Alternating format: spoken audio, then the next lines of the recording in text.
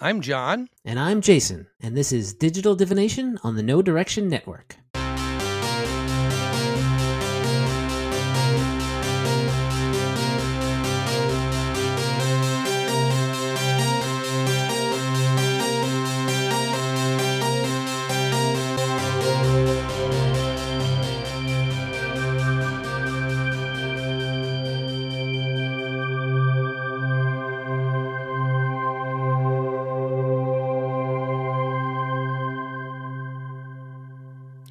All right, and we're back for episode 75. We made the silver number, whatever it is, and get all the rewards and nothing. But we're there. That just kind of shows there's been about 3 years worth of episodes. That's kind of what 75 indicates. And I think we're close to 20, you and I doing it. So yeah, that's exciting. It's gone by so fast. So I feel like we're still getting to know each other. That's fair. I mean, yeah, it's fair because I feel like I have not been doing much of anything in the past, whatever it is, 6 months. It's flown by weirdly for me. Yeah, it's been going by. I'm trying to think. For me, I think in school seasons, so I'm now 4 weeks into the winter quarter here. So I'm just getting over Christmas stuff, the holiday season. And then before that, I had a busy fall season. Then I had the whole summer season off. So it's like now I'm just getting over the past. I'm looking forward to the next summer already. So that's kind of how my stuff's going. But no, things are interesting now. How are things with you? Sure are.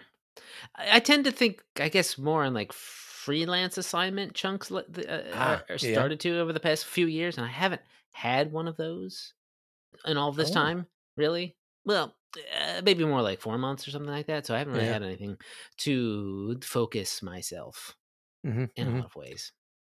Well, I've been really focused. I mentioned before I got a freelance assignment in December, and my the milestone is due a week from Monday, so the 30th. So we're recording on Sunday. And I was just thinking before we're coming up here, I'm done with the entire thing. I mean, I have all the word count.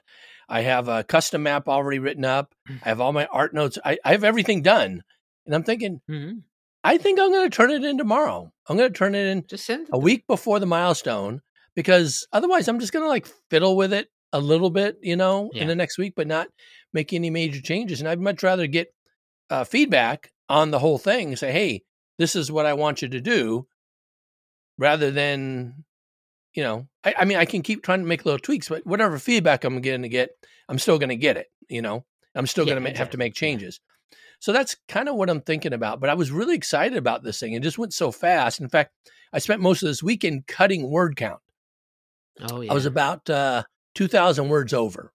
And so I was consolidating and doing some things. I had a play test of it, so incorporating the feedback in that to do things. Good. And then I also spent all of Friday formatting it, so putting it in all the proper formatting. So I'm trying to make it as finished of a product as I can ahead of time for the milestone, so that I can get feedback on how I can do it better, basically.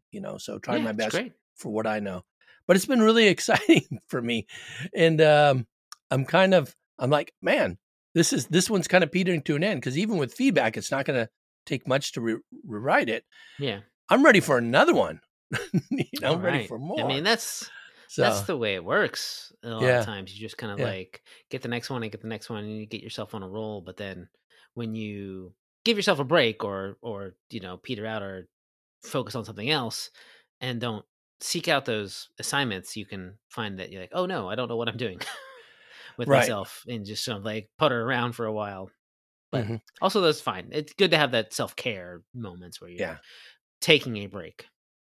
Well, I had a big break over the holidays. I had off from basically mid-Thanksgiving, mid-November until the first week of December. And so that's one reason why I could crank out a whole bunch. And then now at the start of my term, it's pretty light. So it's easy to do finishing stuff. So I'm just like, I'm revved up, ready to go for more at this point. And so I'm thinking, I'll do my usual thing where I'll email developers and say, hey, I just finished up this cool thing and I'm ready for more. I kind of do that every 3 months or so. And then I'm also thinking if I don't get anything, I might start something for Infinite, Starfinder Infinite. Great. So I have an idea, but I'm not sure, and it'll take some time. So that's something else. But also one of the things that's kind of giving me pause, and I actually want to change direction here on what we're going to talk about today. Originally, we were going to talk about cool planets and how to develop them, but we've had a lot of discussion about a new OGL coming out in light of what's been happening with Wizards of the Coast. So it's ORC, which is, what does ORC stand for? I believe it is just the open role-playing creative license, something like that. Yeah. I actually think it's open role-playing game creative license, but they just kind of ignore the G or something. Yeah, fair enough. But that's where it's coming from, right? So it's, ORC, and obviously to have a cool acronym that's kind of related to role-playing games and stuff.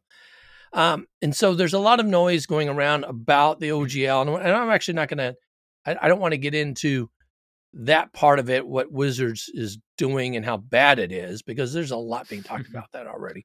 Sure. Yeah. You can find any number of YouTube videos or podcasts or whatever. Go ahead. Oh yeah. And in fact, Roll for Combat posted a pretty recent compilation from somebody else talking about a lot of that. What I actually want to get into is kind of the implications of ORC, the new OGL that Paizo is offering to spearhead with their lawyers and kind of put together and then give it to a not-for-profit entity that's going to manage it over time, similar to other ones that we see in the software industry. There's some 1,500 plus organizations from large to small that have agreed to be on board with ORC. And that's no small thing. I mean, there's some that have very different type of systems than what Paizo's using that are agreeing to come under this new OGL. And I guess what I'm wondering is, first of all, what implications there might be for Starfinder with Paizo, and then overall for all these game systems, how connected they may be over time. Sure. I mean, look, I've been following this, not like super close, but it's, it has nothing to do with me professionally at the moment, but it is about the industry. And so I've been keeping a little bit abreast of it. And, but I'm not, I wouldn't consider myself an expert. I don't want to speak for John here. He can say whatever he wants about, but just to sort of start that with a sort of grain of salt. We can talk about this and what I kind of understand what the ORC and all that are about. But, you out there, listeners, if anything I say is completely wrong, that's probably why. Yeah. I mean, neither of us are intellectual property experts. We're more people that use systems put in place by folks that are experts. And I guess the 2 points I want to look at. One is how does something like that gets developed and what that might look like. And the other part is the implications it'll have for the games that we are currently playing that will have to shift from the OGL 1.0A to ORC. Now, you were on board with Paizo at the tail end of the development of Starfinder, or were you there the whole time? Well, I mean, I was there before Starfinder was a thing. Okay. Right. I got hired as an editor before Starfinder was a thing. And then I kind of moved over to the second half of the development of Starfinder from an editor position over to a developer position at that point. And then it was, for most of that, kind of an in-between entity, doing some editing and doing some stuff. So I did, help out with the core rulebook. A lot of the systems were kind of in place at that point, mainly because they were essentially, 3.5 / Pathfinder systems, right, to begin with, right. just sort of tweaked here and there to fit the genre and whatnot, and things Mm-hmm. that some math changes and whatnot. So new classes were made and all that. I sort of came in on the tail end of that, but the I did work on several of the chapters, and every book kind of like every of the core books that kind of came after that. I worked on the Alien Archive, I worked on the Pack Worlds, first couple adventure paths, basically, either writing for it or doing development work. Mm-hmm. And you were there while second edition was being developed as well, correct? Yeah, of course. Yeah, that was happening concurrently, basically, right, essentially. right. But That's it my really, understanding. Is yeah. It didn't really ramp up until Starfinder was pretty much sort of down back to myself and Owen Casey Stevens and Rob McCreary and Amanda at the time, and sort of given to him, and Sutter. Sutter was there still, James Sutter. So sort of given over to us, and we sort of took it from there. And I think they went back to the. I wouldn't say that the drawing board or anything, but it was just sort of whatever they were working on. They sort of focused back on that, of course. Right. Still, of course, making some. I think. Ultimate Wilderness kind of came out around that same time. Bestiary 6, I think, even came out around that time, and those were sort of being worked on by the design team and others, kind of simultaneously with the foundation of what would become second edition Pathfinder. Right. Now, the reason why I ask these two questions is that the systems themselves are distinctly different, and you kind of alluded to this already. That Starfinder's very much kind of based on the framework of 3.5 and first edition. Second edition is kind of a different animal, right? It uses different game mechanics and things like that. It's kind of an evolution, I would say, right? More than it is kind of a completely different animal. There's leaps. You can see thoughts about Pathfinder Second Edition in Starfinder. For instance, the one that springs to mind immediately is Starfinder's magic missile spell, which says if you don't move, you get an extra missile, which is kind of like how magic missile works in Second Edition, where you can take a different number of actions to cast a different number of sort of more and more missiles as you magic them up. So it's clear that the design team, who which was still at the time the same group that essentially or listed on the cover of Pathfinder Second Edition, Mark Seifter, Logan Bonner, Stephen McRandy-Farland, and of course Jason Bullman, had some stuff in mind, right?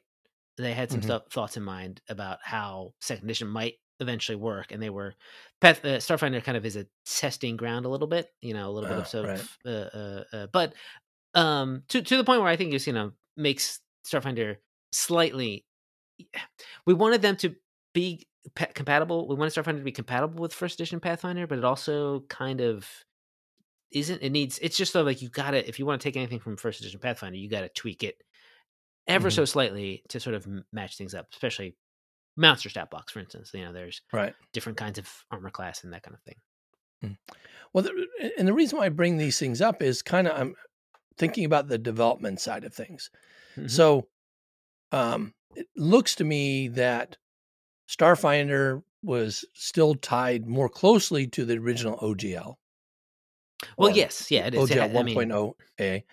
Whereas Pathfinder Second Edition was making some very intentional changes away from the specifics of that OGL. Would you think that's something? Essentially, I mean, so we're kind of talking about two things here. Yes. The OGL and the system reference document. Right. The original sort of SRD, which is you have to sort of say, you're quoting in the OGL, this is the system reference document I'm using. And you can see that if you look at an OGL, and for some reason I didn't think to grab any of my books to sort of look in the back of it, but you'll see that there is, a reference to, it's just a system reference document, I think. And it, says by whoever it was that wrote that, essentially. And those are the sort of basics that sort of we could use as a shorthand, even though we were writing all of the rules, like Starfinder, you don't need to look at anything else to play Starfinder except the core rule book, right? You don't need to go to any other things. Whereas like, a supplement for 3.5 or Pathfinder, for instance, it does say system reference document, but it also refers to the core rulebook of, say, Pathfinder First Edition, which you would need to play. Take a Ultimate Campaign and use it.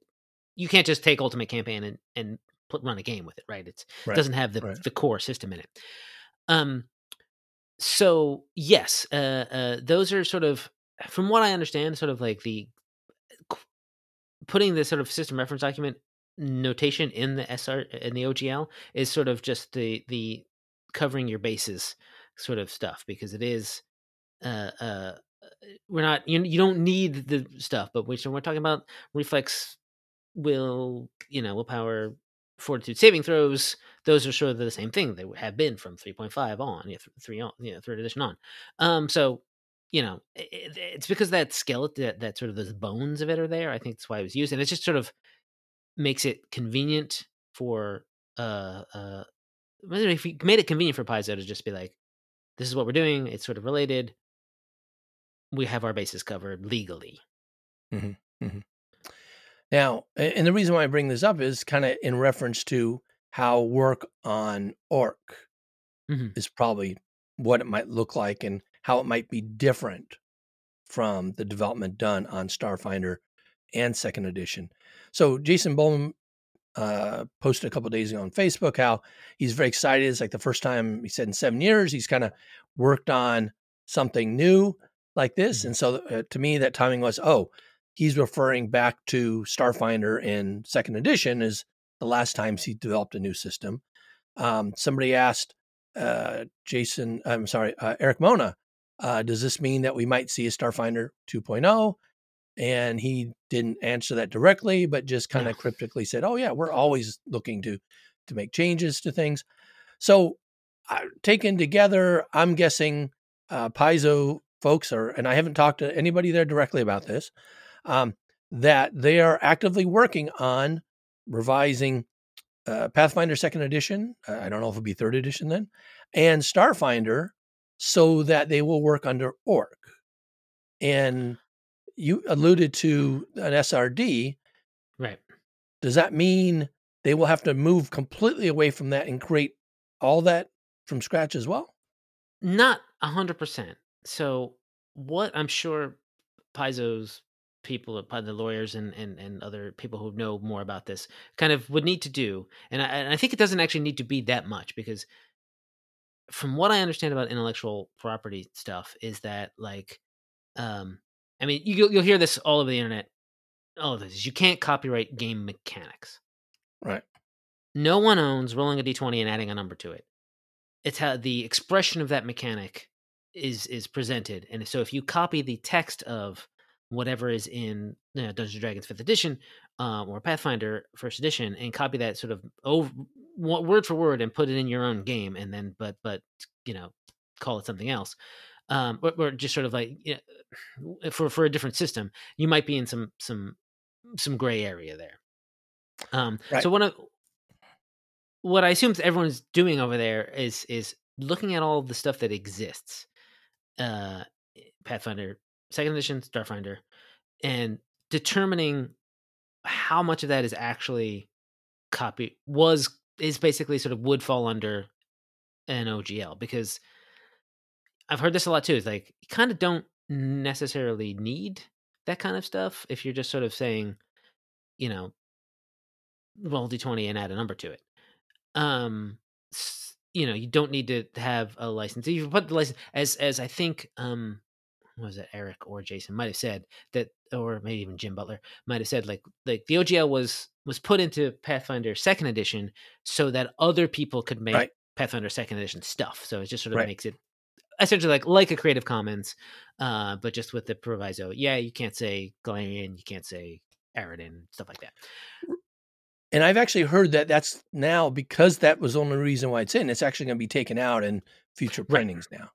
So they're going to, for whatever's going forward, they're just not going to have a license there. And then when they reprint stuff, they'll put the Orc license in there. Right. And from what I understand, what the Orc license is meant to be is sort of a basic generic framework that it's going to be remain to see whether or not how different this is from an actual Creative Commons license.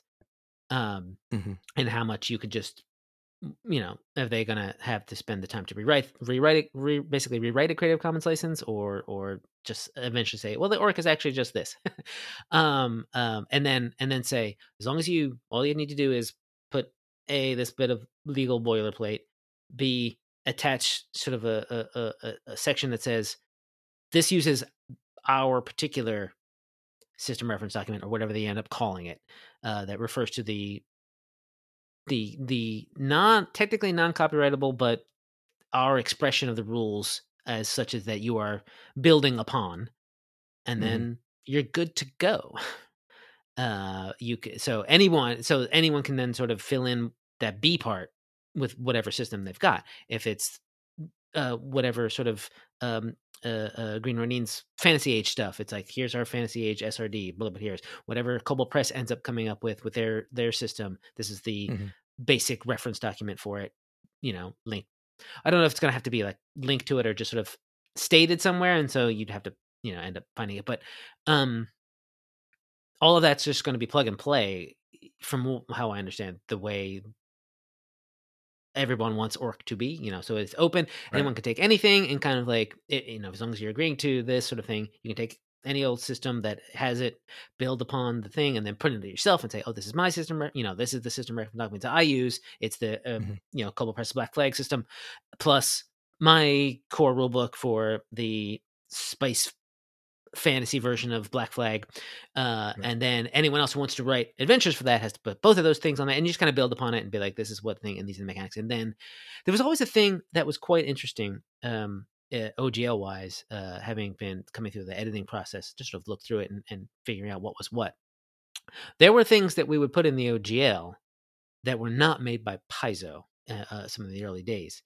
If there were ever, we could use something from, I think Tome of Horrors is Cobalt Press. This is sort of like one of those Tome of Horrors books. We would literally, you could use a stat block from Tome of Horrors revised, whatever it was, for Pathfinder, and put it in an adventure, as long as you cited it in the OGL in the back. And cite it in the stat block. We always cite it. This is from Tome of Horrors, page 37. It's the the spooky, scary demon goblin or whatever, and then it would, that name of it would just be plopped in the back of the OGL. So there's always like stuff that you needed to make sure that, as an editor, make sure that the developers knew that what they were doing, what was part of their job. It was very confusing. Not no one, but like I never really fully understood which was what, and which fell under OGL and which didn't. There were macros and stuff that we could use to sort of like double check things. Oh shoot, there's something. There was always something called a hunter, which is specifically a monster, which I believe was that's right, trapper. It's the trapper. That floor from original D&D, the weird floor abomination that would scoop you up. So you'd have to make sure that when you were using the word trapper, you weren't technically referring to that monster, because that is technically was one of the protected IPs, essentially, that you couldn't use. But of course, you'd search for it and you'd come up with like 3 or 4 instances of someone talking about a woodsman being, trapping some game and whatever. And you're like, okay, that's fine, because it's not referring to a monster. Anyway, it was a really, really roundabout route I went there. Sorry. So now I have a question. This brings up something. Sure. Yeah. So if somebody does something under the OGL, right? So the current OGL. So yeah.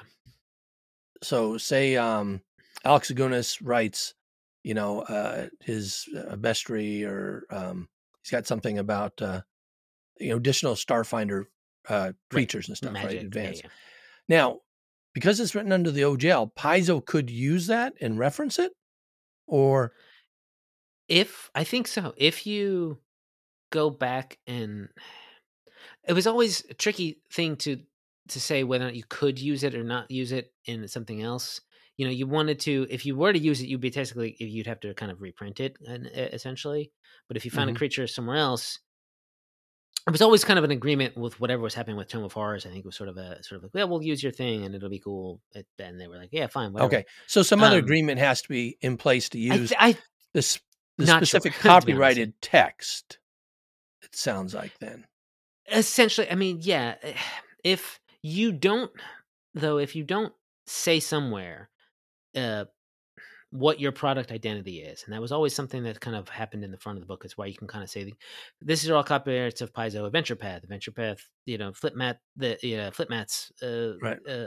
the names of specific adventure paths are copyright. So, Right.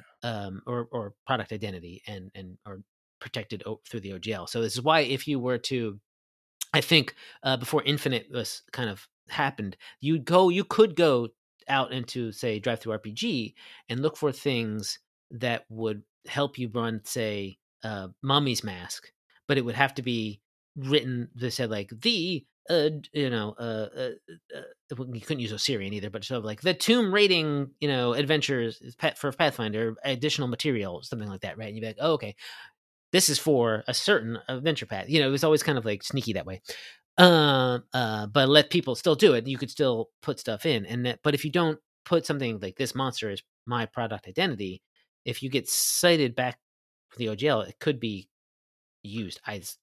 Got it. So you have to make it distinct in whatever you're doing, which things you're writing under the OGL and which things are your specific to what you're doing and you're holding the copyright to. And essentially, yeah. And it doesn't have to necessarily be like official copyright. You just say this is product identity in somewhere in the document. Yeah. I've actually taught product development, including intellectual property, for 20 years. And so one of the things with copyrights, as soon as you create it, you actually get a copyright on it. You can file for additional protections, but you don't need to. So that's fine. Is that the difference between copyright and trademark? Because I've never really no, trademark is completely different. And so one of the things that you're talking about when you talk about like the names of APs and stuff, those are all trademarked, and those are yours forever as long as you claim those as a trademark and protect them. The thing with copyrights, I'll tell you, is things that you can't copyright. You can't copyright titles. You can't copyright list of ingredients and things. Right. You can't copyright reference lists and stuff. And so when they talk about game mechanics being copyrighted, that's completely legit. Like copyright doesn't cover that, just the expression that you mentioned. If you wanted to if you wanted protection for a game mechanic, you'd actually have to patent that. And I think when you are looking to patent something, it has to be really novel. So rolling a D20 and adding a number to it wouldn't pass that protection in terms of being novel. So there's other aspects. Now, all these things can be challenged in court, and also there's cases that will show specifics and things like that. And you mentioned with game mechanics, there are specific cases involving simple game mechanics, rolling a die and moving a piece, certain numbers, spaces. In particular, that's one of the things that has shown that mechanic can't be protected. And so when people talk about not being able to protect game mechanics, the relatively simple ones, I would argue that if it's a very complex one that somebody's developed, that is something that possibly could be protected, but they would probably have to apply for a patent for that or try to trademark it. And so those are different issues than the copyright, which is what the OGL actually gives. It's licensing a copyright to you. Right. So just that's a lot of different things there, but that's why lawyers have to get involved to understand all these aspects to it. So, given this kind of background that you've mentioned, if Paizo is working on Starfinder now to bring it out from under the OGL 1.0a and bring it to ORC, we don't know specific what that's going to take, but it's probably possible because there's most of the expressions in there aren't under the SRD. Now, Magic Missile happens to be one, right? But already they have Starfinder has an alternative called Shooting Stars, right? That's true. We could just rename it Shooting Stars. It was happening. We renamed a lot of spells. Actually, you'll find that Fireball is not called Fireball in Starfinder. It ends up being Heat Conversion or something along those lines. Right. Oh God, I wish I could remember it now. But so there wouldn't be you wouldn't necessarily need to make an entire second edition Starfinder to I think, to get it out but I from want under them the to. SRD. Well, look, that's a different thing entirely. I want them to as well. I think I want the 3 action economy, and I want all the that's what a lot of people want. The crits, right, from that you can get in Pathfinder 2nd Edition. If they brought those 2 things in, plus maybe changed all the species into the ancestries, right? Yeah, so changing that up. Those are the things I really like about 2nd Edition that I would hope would come in. So anyway, but they don't have to. Whatever it ends up being. There's always like pros and cons to every sort of way to make Starfinder 2nd Edition. That I know that I was in discussions about for a long time. And so but if we wanted to sort of get it out from the SRD, I don't know how much we would need to actually change. You could just put a different license in the back of the book, right? Essentially, and maybe some errata where all the words. Oh yeah, change some errata. Well, I mean, you just sort of like okay, well, this is a magic missile, it's a shooting star. We move it, wherever it is alphabetical, fix it here and there, and then be like, fine, because I don't think strength, dexterity, constitution, intelligence, wisdom, charisma is necessarily protected under it's not product identity, right? Mm-hmm. Base stack bonus, I don't think would be product identity. Yeah, I don't. So they would have to trademark those terms, and if you try to trademark dexterity, then every instance where somebody uses the word dexterity in print, you'd have to contest in a court of law, basically. Send them a cease and desist. Not practical. Kind of, yeah. Not practical. No, not practical. Yeah. I mean, there's one. I feel like there's like one.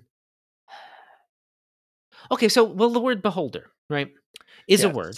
People don't use it very often because it is sort of an antique word. But the concept of beholder as a monster is product identity. I think the word beholder can't, obviously, because it's just a word. Right. Right. So you couldn't. You wouldn't the creature beholder, you could. Yes. The creature is because that is a specific expression, essentially, that for whatever reason Wizards decided to make theirs. But dragon they couldn't do. Dragon they can do because it's also dwarf they can. Elf they can. Yeah. All that stuff is also myth and legend. Right. And all that predates like that, right? Wizards. All that predates exactly. Predates Dungeons and Dragons existence, right? Yes. You could argue it's all that's all been available for hundreds of years, and you wouldn't. Yeah, you can't copyright that kind of stuff. Right. You could have pre-OGL made a game that had strength, dexterity, et cetera, about dwarves and elves and humans fighting dragons, and used a D20. And while I'm sure whoever, I guess probably would have TSR at the time would have looked askance at you, and you would have been looked askance at probably by the the community maybe. But if it was like technically a better expression of the game, you'd win out because people would just be wanting to play it more.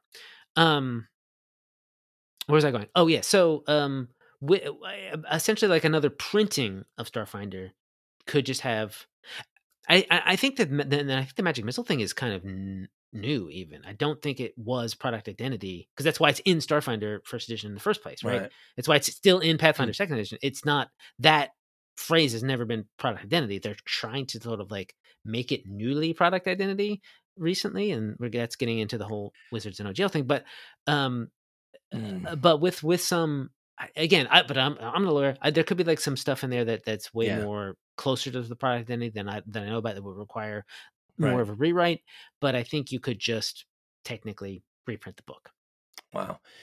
Well, so I'll say I'm a little disappointed then that we might not get a second edition sooner, if that's because they're going to do the simplest thing to get out from under the OGL now. Yeah, they're not going to. That wouldn't mean that a second edition couldn't come later, obviously. But like making a new edition of a game, even if you are basing it off of an edition, say Pathfinder Second Edition, for instance, basing it off that, it took a good long time, 2 years ish, to make Starfinder First Edition, and that was based off of Pathfinder First Edition, which had a lot of the math, but with tweaks.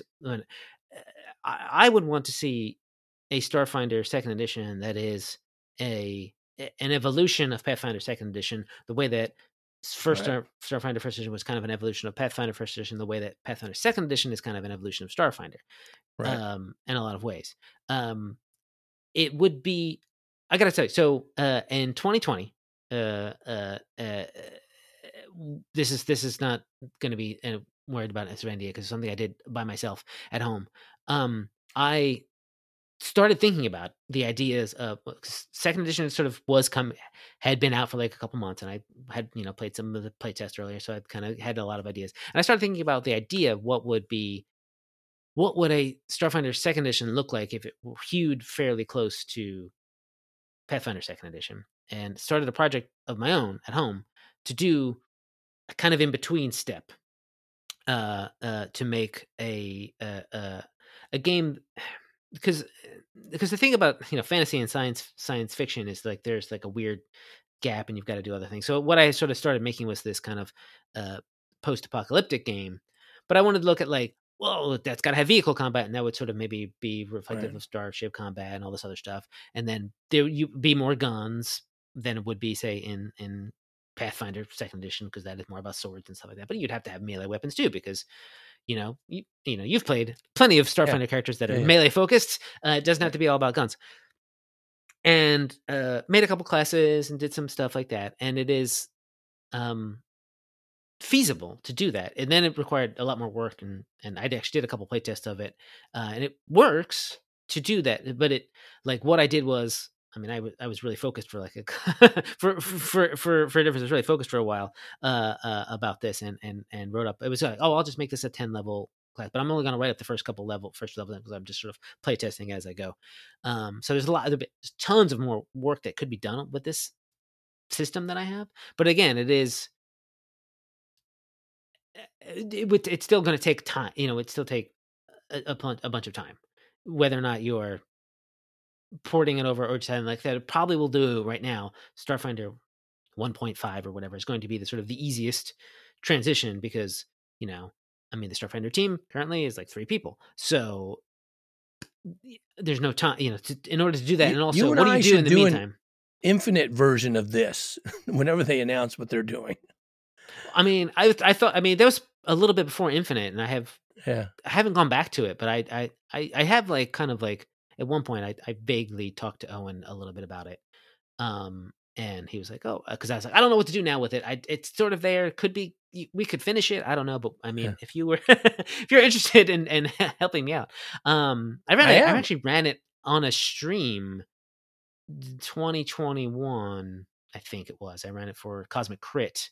And part of the problem is that it's a little too unfocused in terms of like what the setting is and what I wanted to do with it, because I was going with like this slightly different kind of apocalypse and slightly different kind of like, and then I kind of like my own stuff got in there, my own personal stuff in there, so it ended up being more about this abandoned amusement park than anything else. And so it got too much. And then I was like, I don't know what I'm doing with it. And then I kind of threw my hands up and walked away from it because of the way my brain works.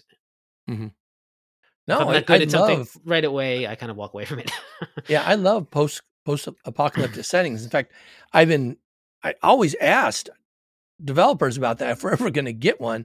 And the interesting thing, are you familiar with Luminant Age at all? I've heard of it, yes. Yeah, so that's a campaign setting being developed for Second Edition that is kind of a post-apocalyptic setting. Yeah, so it's designed for Second Edition folks, where you've had this really advanced kind of society and civilization develop and then kind of fall back down. Right, yeah. I mean, Bullman already put out, what did he call it? He called it Hope Finder, which was kind of like a zombie apocalypse situation. Yeah. So anyway, sounds cool. Yeah, I guess, I was thinking as I'm working on this project that I'm working on now and getting ready to finish, I'm thinking, man, I hope this isn't the last thing I get to write for Starfinder, because the OGL crushes it. And then I found, okay, that's not going to happen.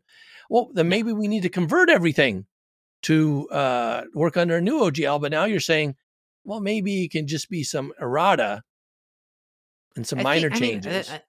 again, I don't know what they're planning. I'm sure they might, Paizo might be taking this opportunity to really ramp up the second edition talks. Seems a couple years early. I mean, right? Pathfinder, it was year 10 when second edition came out, and Starfinder's just getting up to year 6. Yes, so. But to be honest, Pathfinder first edition was real creaky by the 10th year, and I bet you ask anybody there would have liked to have done it about 2-3 years earlier anyway. Right. And to be frank, I think Starfinder inherited a lot of that creakiness, and so it came into the scene already actually weirdly like older than it technically was, right. Yeah, the math is a little wonky at certain levels and things. Yeah, I mean, you look at certain design documents and it's like, well, this technically at a first level a weapon should do negative damage. I'm like, okay, well that math is weird. Yeah. Well, that would be neat. That would be neat if we saw coming out from this. I was just thinking from Paizo's part, if I had renewed interest in non-Wizards of the Coast products, and I was introducing stuff that came under Orc, that I would want to launch a new product line, a new edition for Starfinder, just to build on all that, get people to buy all those new things, Yeah. I think that the license has got to come first anyway, and that it has to, and that's going to be months to do. Yeah, it's going to take months to do, but it also needs to happen quickly, whereas a new edition of a game cannot happen that quickly. Right. Right. And so the fact of the matter is, like, the Orc license is gonna come out, and there's not gonna necessarily be anything. There'll be like a new, probably, this maybe it won't coincide with the Pathfinder second edition book per se, because I think this is gonna come out, and then like Treasure Vault comes out in like June or something like that, and that has been sent to the printer and has the OGL in the back of it. So like it's going to take time. And then so Orc will be around a little bit for the people who are creating new stuff and like, for instance, well, I mean, I don't know if Cobalt Pret's Black Flag thing is going to be existing with the same time, but they're going to be able to introduce it, because I don't know if it does kind of feel like they had something in their back pocket, honestly. It does, because the way they were talking about it, I was like, no, well, this come play test it in February. I'm like, play tested already? You say, okay, what is that all about? And whether or not, sort of like, I know that Green Ronin's Fantasy Age second edition actually comes out next month as well, and they'll probably, I don't think any of their Age stuff was published under OGL, but I know their Mutants and Mastermind stuff has the OGL in the back of the book, right? And that is obviously one of those things that's completely different than like, I think it might have the strength, intelligence, and whatever, all of it, but like that game works differently than at least the newer editions of it work differently than D&D and Pathfinder. Obviously that's just, it's, you're rolling a 20 and adding a number to it, but like the way things, it's all, it's a different expression, because that's kind of essentially like a point buy system. It's a class, it's classless and whatever. So we're gonna say, I think, by necessity, because to sort of, we can't get away from talking about Wizards of the Coast about this, because this is credited, but like, it does seem like OGL 1.08 is going to be deauthorized. I think that's what they want. That's their goal and all of it, right? So that they can do whatever they're doing. So we everyone else needed to be prepared for this, and that's why that Orc stuff has to happen, like, kind of quickly. Well, my thinking on this, and this is purely selfish on my part, is sure, I'm finally becoming an established freelancer, and now if people are doing all kinds of new stuff because of Orc, I can be on the ground level of a lot of things, like the new Mutants and Masterminds, the new Starfinder, the new whatever. So I'm getting pretty stoked. I heard when the Orc license stuff was announced, I got very excited. I personally, and I haven't like done much, I said, done much in the way of freelance. I did turn over something to that might eventually go to Infinite, like in December. So I was like, oh, is this going to even happen? It doesn't really matter. But I got excited about the idea of like, oh, maybe this, maybe that, it's just sort of the idea. I've been thinking, I'll say it here instead of putting it out on Discord, but like, if there's anybody out there who wants some like design help on something that's completely new, hit me up. I want to be on the ground floor of something, Yeah. Or I make something myself, then put myself on the ground floor. That's another way to do it. No, it's a scary time for people, but I think it's an exciting time too. Once we get through this initial period here, this is like akin a bit to like space travel, right? It's terrifying out there because it's space and space wants to kill you. But if you're among the first people out there, you get to be part of something that is a sea change to the industry, which is exciting and tiring and it's just straight up exhausting.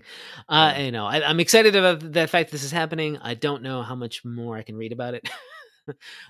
But it's part of my, not really part of my job, but it's part of my industry, and I got to keep abreast of it. All right. Well, this was great. We deviated from our normal program a bit.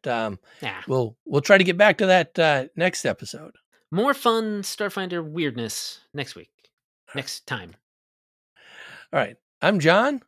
And I'm Jason, and this has been Digital Divination.